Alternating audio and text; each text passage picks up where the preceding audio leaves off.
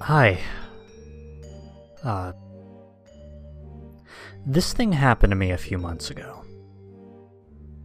I just need to share it with somebody. It all started at my friend's party. He's an artist who rented out a loft in the industrial part of town. If you can picture what a place like Detroit looked like in the 1920s, that's what this area looks like. A bunch of old turn-of-the-century factories crammed into 10 blocks. Most of them are abandoned. I partied a little too hard that night and decided to crash on a couch at the loft. I woke up at around 4 a.m. The sun wasn't out yet, but you could still make things out in the dim blue light. I went to the bathroom, carefully tiptoeing around the people that were passed out on the floor. As I was taking a piss, I tiptoed to look out the bathroom window, and I saw the panorama of deserted urban decay. So I went back to the couch and tried to fall asleep. And after about 45 minutes of staring at the ceiling, I decided that I didn't want to be there any longer. I swallowed my pride and decided to wake my girlfriend up to beg her for a ride, since walking around the vacant streets at this time was not an option. And, well, being an awesome girlfriend, she was totally cool with it, and told me that she would be there in about half hour, and that she'd give me a call when she was outside. My phone died 10 minutes later, so I decided that I would sit by the window and watch for her car. I sat there for a while, and my eyes started getting heavy, and I began to doze off. Suddenly, a crashing noise outside woke me up. It wasn't loud, but just enough to snap me into reality. I looked out the window and scanned the area, but didn't see anything. Across the street from the loft, near a mountain of garbage bags and one of those enormous dumpsters, I saw a computer and a monitor smashed against the floor that hadn't been there before. When my girlfriend arrived, I went downstairs and greeted her. Just as I was about to get in the car, I remembered a friend of mine who had blown out his power supply. So I decided to walk over to the dumpster and see what I could salvage. Now, the monitor was worthless, but the tower seemed to have suffered almost no damage. So I put it in the trunk, and we drove off. About a week had passed, and I had completely forgotten about the tower until my girlfriend called to let me know that it was still in the trunk and that she wanted it out. And that night I brought it home.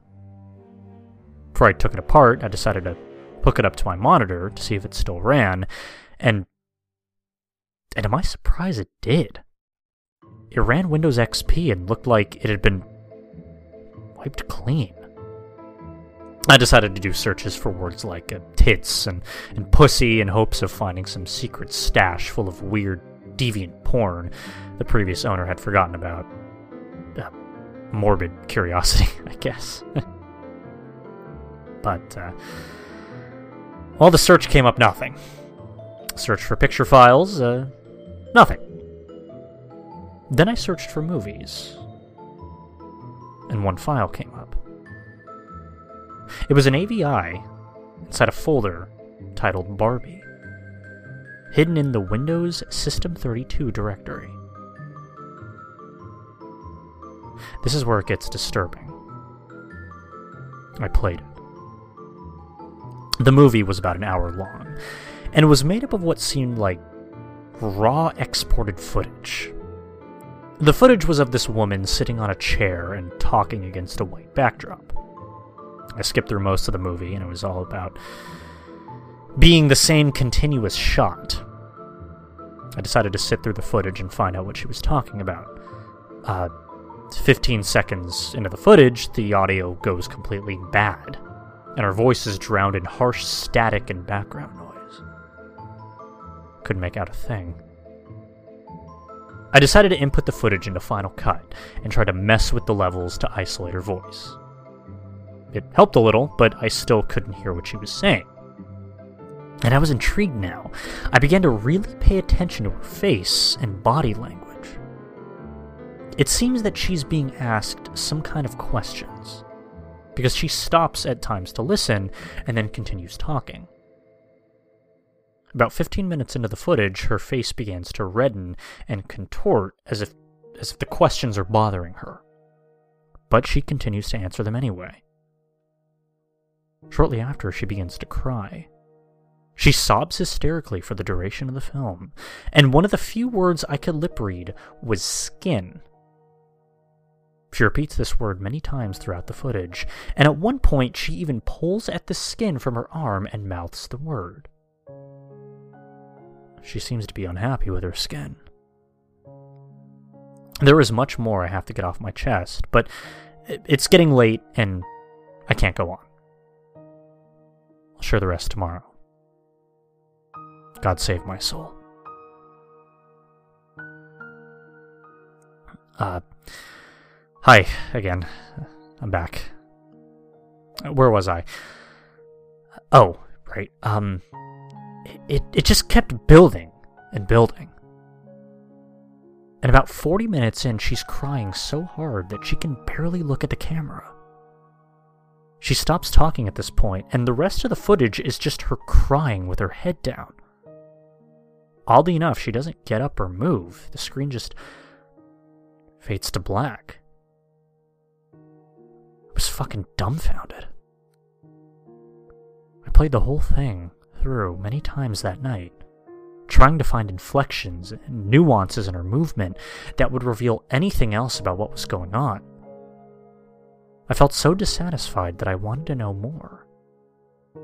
And that's when I noticed that there was about 10 more minutes left on the timeline after the screen went black.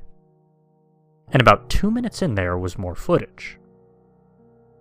The footage was extremely shaky, almost unwatchable, and depicted a pair of legs walking along train tracks. My guess is that the camera was accidentally left on as it was being carried somewhere. The person in the footage walks along the train tracks for about 6 minutes, and then turns into the forest and walks over what looks like foliage flattened by a piece of plywood. The person continues on this makeshift plywood road until the movie clip ends. Now, my heart started beating with excitement because there were train tracks a few miles away that looked very similar to the one in the video. I had to check this out. I called up my friend Ezra. He's 6'4" and 250 pounds of mostly muscle. I convinced him to go on a little adventure with me. I'm no pushover myself, but I felt if I was to go wandering in the woods looking for God knows what, extra muscle couldn't hurt. This whole idea of investigating this video had me so excited that I couldn't sleep.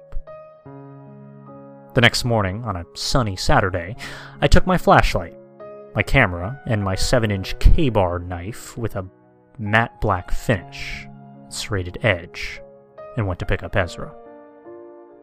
When I got to his house, he wasn't even awake. When I woke him, he pretty much told me to fuck off. I was already packed, and I had mentally prepared myself to do this, so I decided to go through it without him.